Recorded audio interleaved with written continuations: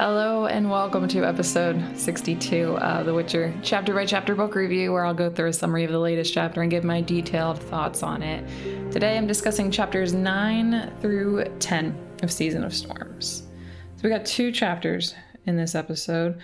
Two not as eventful, I'd say, chapters as the one that we covered in the previous episode, but pretty good.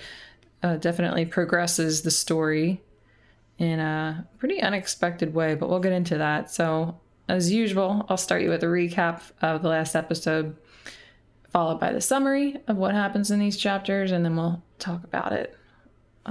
Probably more than we need to. Okay, so for the recap, Geralt and Dandelion met with the area's head of organized crime, Pyrrell Pratt, to get information on the stolen swords. Pratt made Geralt fight a lizard-like creature in an audience-packed arena in exchange for information on his weapons.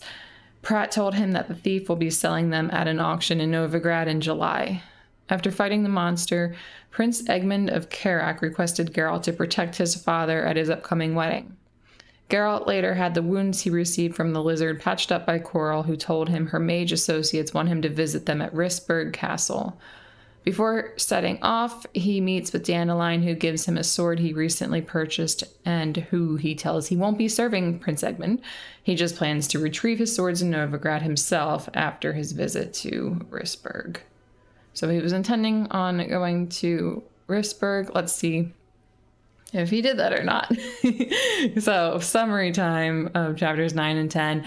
Geralt arrives at Rissburg Castle, where he is greeted by two sorcerers, Algernon Gwinekamp, also known as, I'm going to go with the pronunciation of Pinity. Somebody was nice enough to tell me in the previous episode that it can be pronounced Pinity, and I like that better because I was saying Pinty, as we heard of him in one of the interludes in between chapters 8 and 9. And I just don't like referring to a grown man as Pinty, so I'm going to go with the pronunciation Pinity. Anyway, Algernon Gwinekamp, also known as Pinity, and Harlan Zara. He attends an audience with the two, along with the rest of Rissburg's top mages, including Ordolin, who is regarded as a legend running operations at the castle.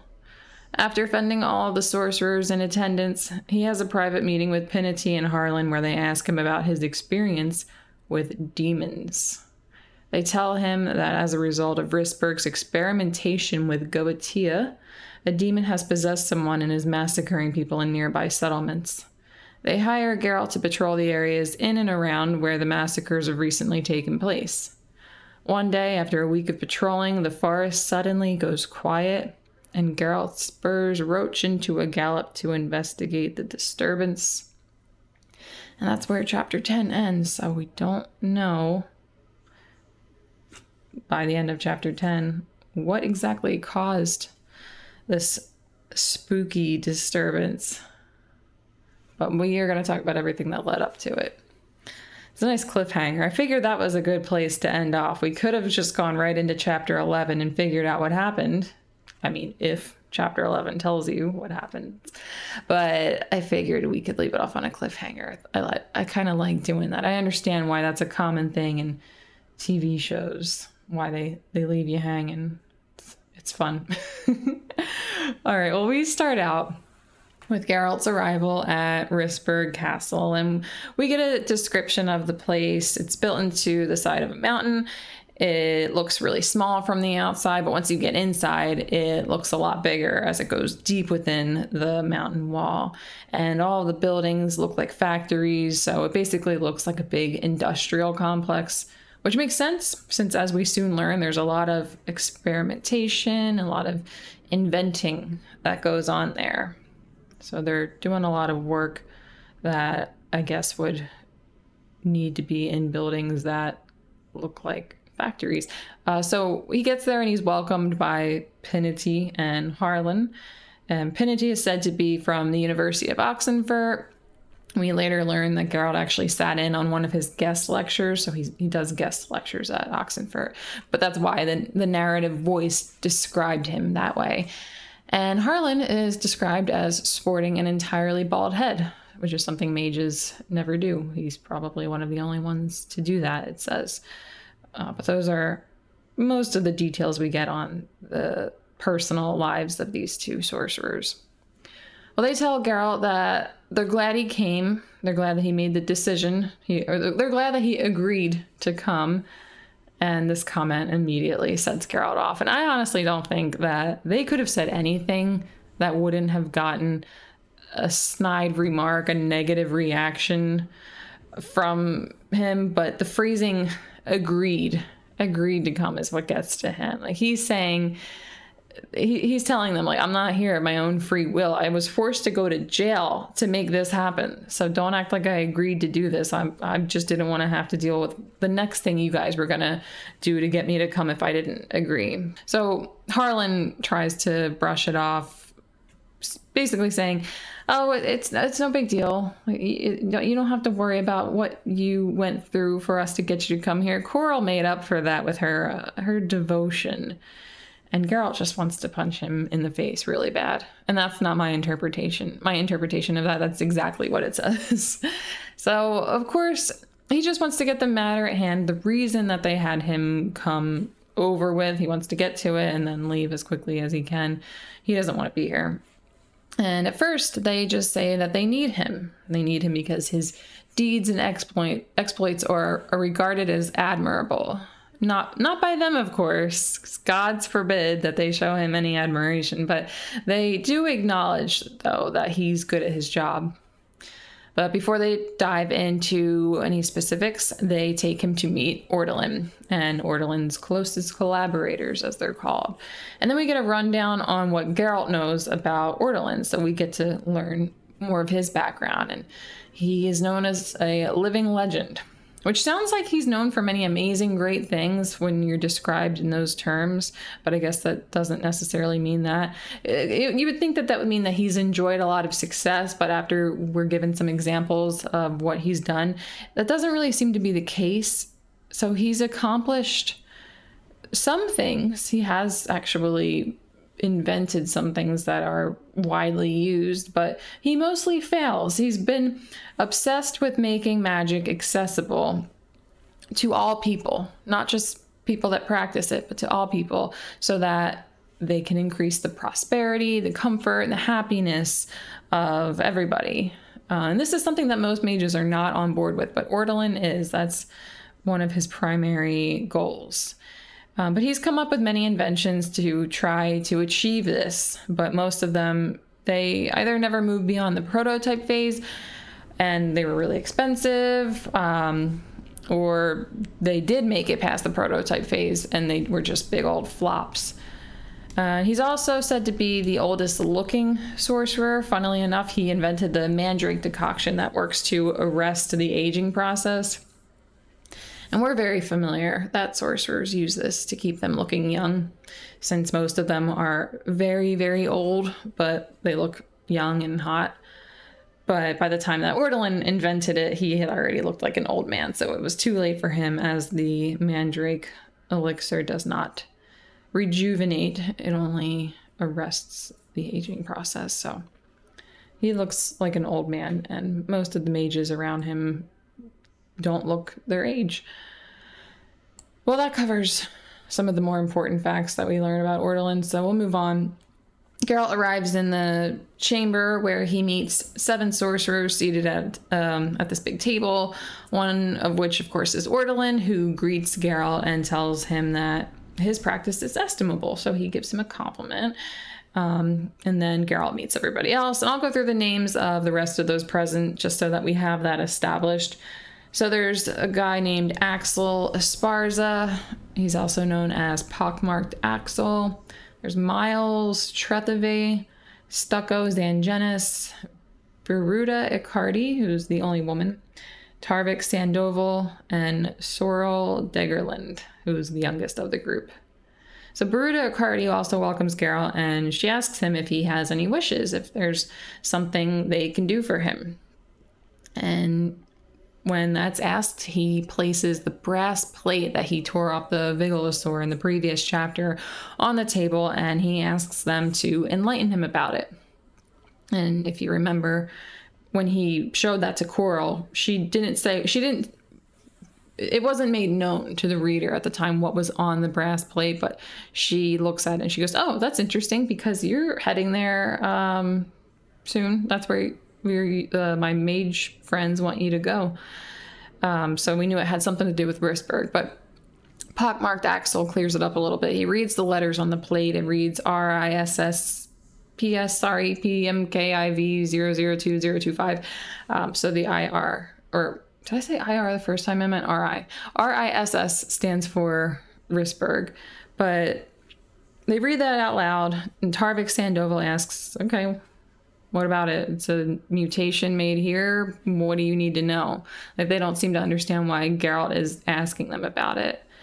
But they make mutations here, like the Vigilosaur. We learned that the Vigilosaur is a magically designed thing for the purpose of people to use it as a guard. But they do that there. They sell them, and then they deny any responsibility for misuse of their product, as we can probably call it. But when they show their indifference, Geralt takes out another plate and he throws it on the table. And this one reads IDRULEXIX0012 beta. So this was from the Eater that he killed at the beginning of the book. That's where it got its name. It had been killing innocent people, and it was made in Rissberg or by mages associated with Rissberg. But this shows the creators of this monster. It shows the creators' incompetence in looking out for public safety, or their indifference to protecting people from their creations. Although this plate that he shows them, this gets them a lot more concerned than the plate that he took off of the Vigilosaur. So Pinity reads it and says, Edoran of Olivo, so Edoran, and then he says, one of Alzur's students. And Tarvik Sandoval says, Edoran, and before him, Malaspina and Alzur. And then Stucco Zangenis denies that it was created at Rissberg, which might be true, but they kind of get defensive about it and they get really weird about it. So there's something going on there. But and then suddenly, once Ortolan realizes what's going on, he becomes very offended that Geralt killed the monster, or the work of genius, as he calls it. And then Geralt starts busting out laughing, like really hard. And he thinks about how he hasn't laughed like this since the plank broke under Vesemir when he was on the toilet. And that mention isn't probably very important, but I thought it was a funny mention of Vesemir. Well, of course, no one takes kindly to this laughter. Ortolan says, oh, to think I came to your defense when others vilified you. And he says that he defended Geralt when others had bad things to say about him because of his relationship with Yennefer. And then Geralt stops laughing. I guess the mention of Yennefer quickly removes any humor from a situation. And Ortolan then says that Geralt dishonored the work of his fathers, since it was Cosimo Malaspina and his student Alzur who invented the mutations that created Witchers. Very interesting bit of trivia here. It's very interesting. Although I don't think that fact would instill any respect for those mages in Geralt, as it's been talked about on at least one or two occasions in past books, the resentment that he's had for being a Witcher. Like the conversation that he's had with his mom and something more. Yeah, I don't think that he would celebrate the people who made it so that Witchers could be possible because of the life that you live as a Witcher, and also the process of becoming one, the painful process with the really low survival rate that's done on these young boys. But anyway, before he can continue scolding Geralt, Ortolan suddenly gets quiet and then says he needs must to the stool, and he asks Sorrel Deggerland, his dear boy, that's a quote, his dear boy, for assistance, and he gets escorted out. Then one by one, the rest of the mages leave, save Pinity and Harlan, the two that greeted him when he got to the castle.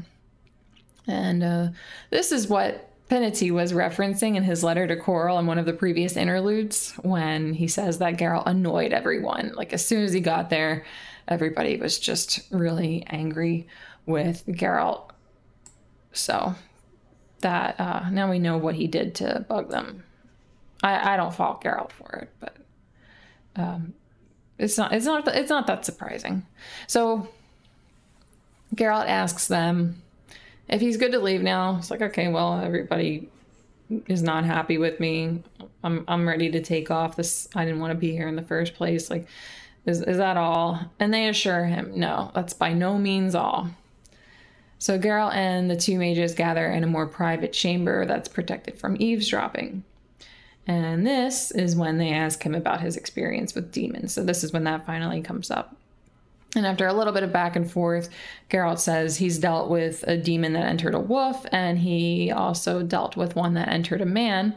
And the way that he dealt with them was by killing them, killing the wolf, killing the man, in order to dispatch the demon back to its own dimension or world. And even though the two mages agree that the only way to properly deal with the demon is to kill the person or creature possessed by it, the host, Penity brings up that, a Witcher's code is meant to preclude killing people. And that's kind of an annoying thing to even bring up. Like, they agree that that's how you do it, but then they have to get that little dig in there. But Geralt explains that it was absolutely necessary in order to save others, since what that demon in another person's body had done to people was spectacular, as he describes it, and it was probably going to keep doing these spectacular things, this spectacular way of killing people. So he's got this, utilitarian attitude towards it, like, I'm going to kill this person if that means I'm going to save a lot more people. But they say that they believe him. They believe that the demon has done the one that he killed, or the person that he killed that was possessed, had done a lot of pretty messed up things, because they've seen a thing or two themselves. And then this leads Geralt to guess that some sorcerer, for the sake of experimentation, summoned a demon. And before they confirm this, they talk about how Goetia is prohibited, but Rissberg Castle is free from the control placed on mages, and therefore many things illegal and immoral take place here, as the ends justifies the means.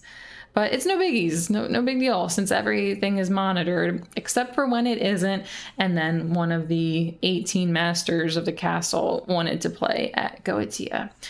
And this led to 3 large-scale crimes in local forest settlements, where all of the residents were murdered. And they know that it was done by a person possessed by a demon because of these post-mortem examinations. So they did these post-mortem examinations on the people, and that seemed like, okay, yep, this was definitely the work of a demon. And then they tell Geralt that they'd like him to solve this problem, and the chapter ends here. But the episode doesn't end here, because that ends chapter 9. Now we'll talk about chapter 10, where we meet back up with Geralt about a week after he agrees to help with the demon problem. So yeah, about a week, I think maybe a little bit more. And Harlan is about to teleport him to a region nearby known as the Hills, so that he can go patrol for any demon activity, which is a task that he's been doing daily. And it's been mentioned before, but there's more talk here about Geralt's aversion to portals. Harlan points out how he finds this irrational since they're perfectly safe. But Geralt knows that that's not true. He was present once when the teleportation became popular among rich people, and someone came through the other end completely severed in half. And along with that, the whole process provides a very unpleasant sensation of dulled senses, but it leaves enough to feel very cold.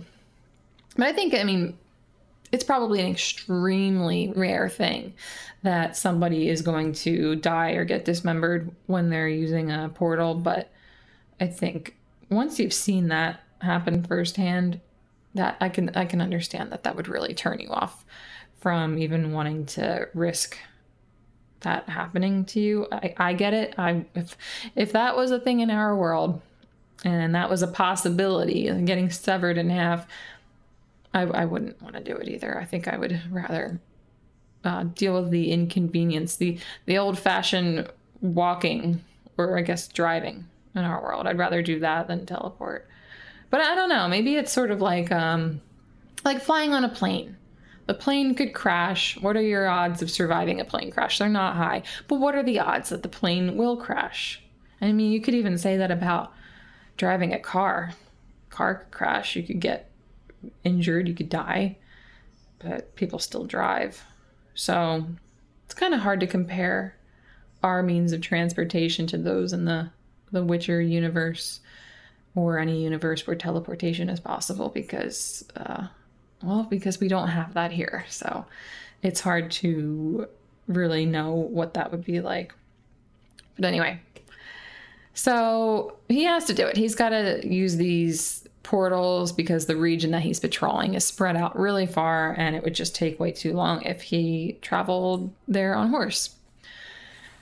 The monotonous task of patrolling involves him visiting more than a dozen homesteads, and while doing this one day, while going back and forth, he met this man called Constable Franz Torquil, who first approached Geralt with his squad, and they were all decked out in camouflage and longbows, and Geralt thought that the encounter would be hostile, but they turned out to be law enforcement, and Torquil turned out to be quite friendly. So he saw Geralt, or he's heard of Geralt before, because of the Eater incident. So him killing that Eater recently got talked about enough that he heard of Geralt and thought that that was a great thing that he did. So he respects him. And he and his squad are patrolling the area for the same reason that Geralt is. The only difference probably is the pay. When they mention something about pay, Geralt thinks to himself that the sorcerers are paying him 1,000 Novigradian crowns, and irrespective of what he finds, which is a lot of money to earn in 15 days. I know that we don't learn a whole lot about the currency, but it's described as being a lot of money. And we have a few other examples from throughout this book and other books to compare that. So that is a lot of money, especially if nothing were to even happen within those 15 days and he was to just be on his merry way. It's a lot of money that he'd be getting just to ride around on a horse. So his meetings, he has a few conversations. He meets with him at least a couple of times, but these serve mostly to allow the reader to get caught up on Geralt's thoughts on the situation at hand. So when Torquil brings up the recent slaughters, Geralt thinks that the killings were not an accident. He thinks that this was all planned. He thinks that someone imprisoned a demon in a host and sent it out to murder. So somebody is actually trying to commit murder, but using a demon as a way to do that. And also, he thinks that the reason the sorcerers, people who are perfectly capable of dealing with the demon themselves, hired a witcher, is because one of the sorcerers has become possessed and they don't want to kill one of their own. They think that it would be better if they had a witcher do it instead.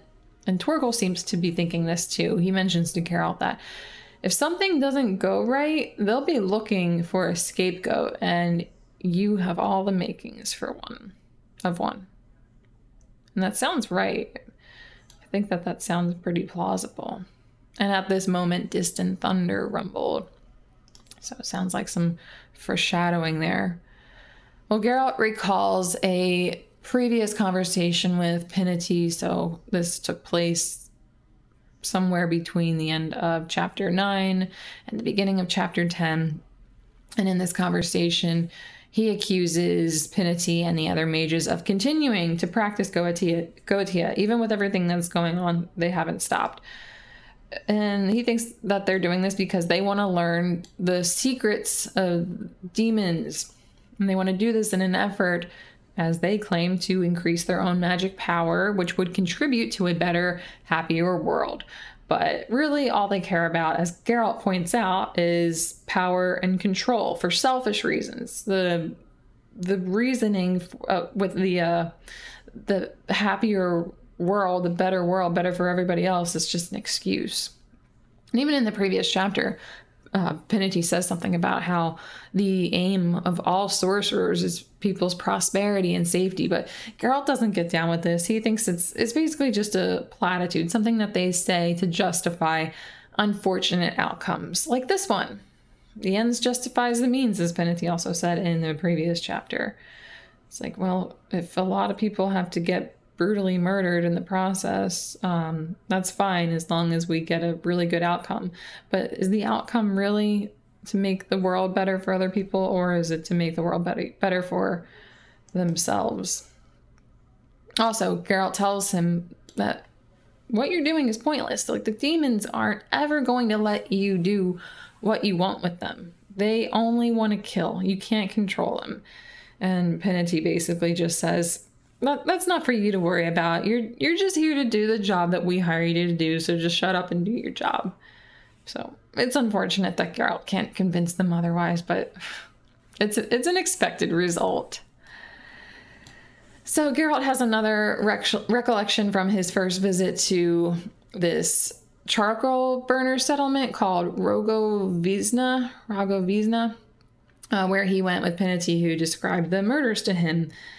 And he describes them in great, gruesome detail, which I'll omit here. I'm not going to talk about that. It was really hard to read.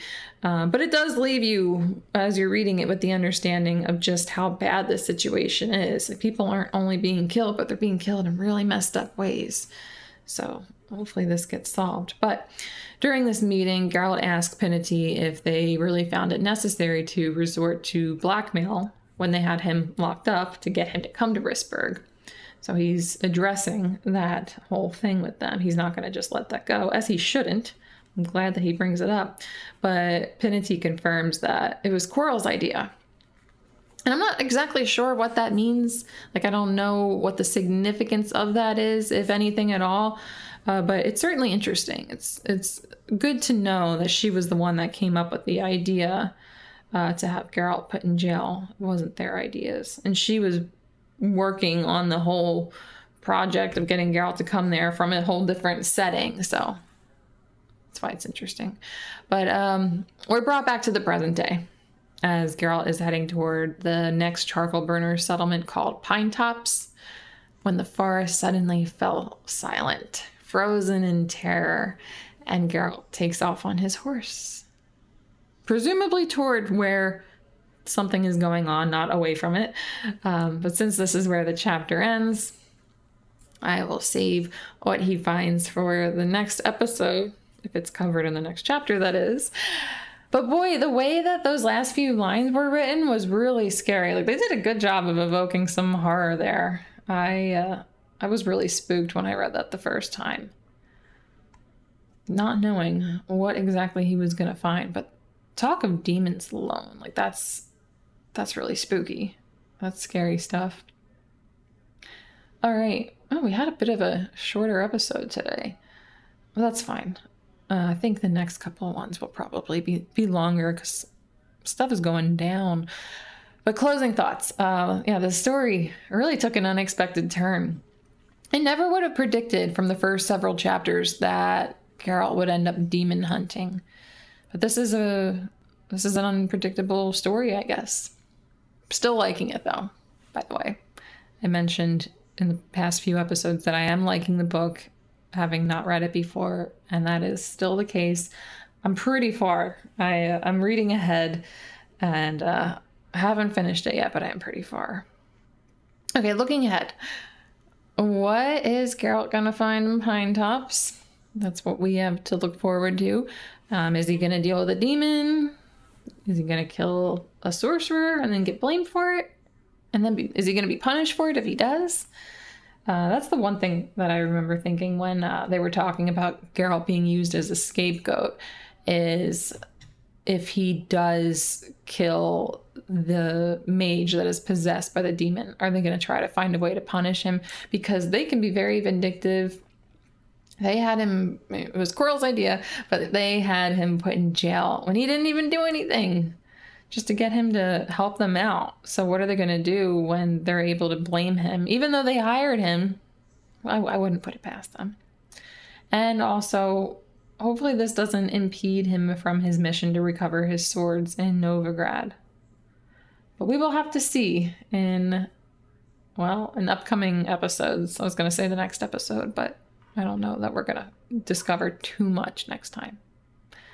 All right. Thank you.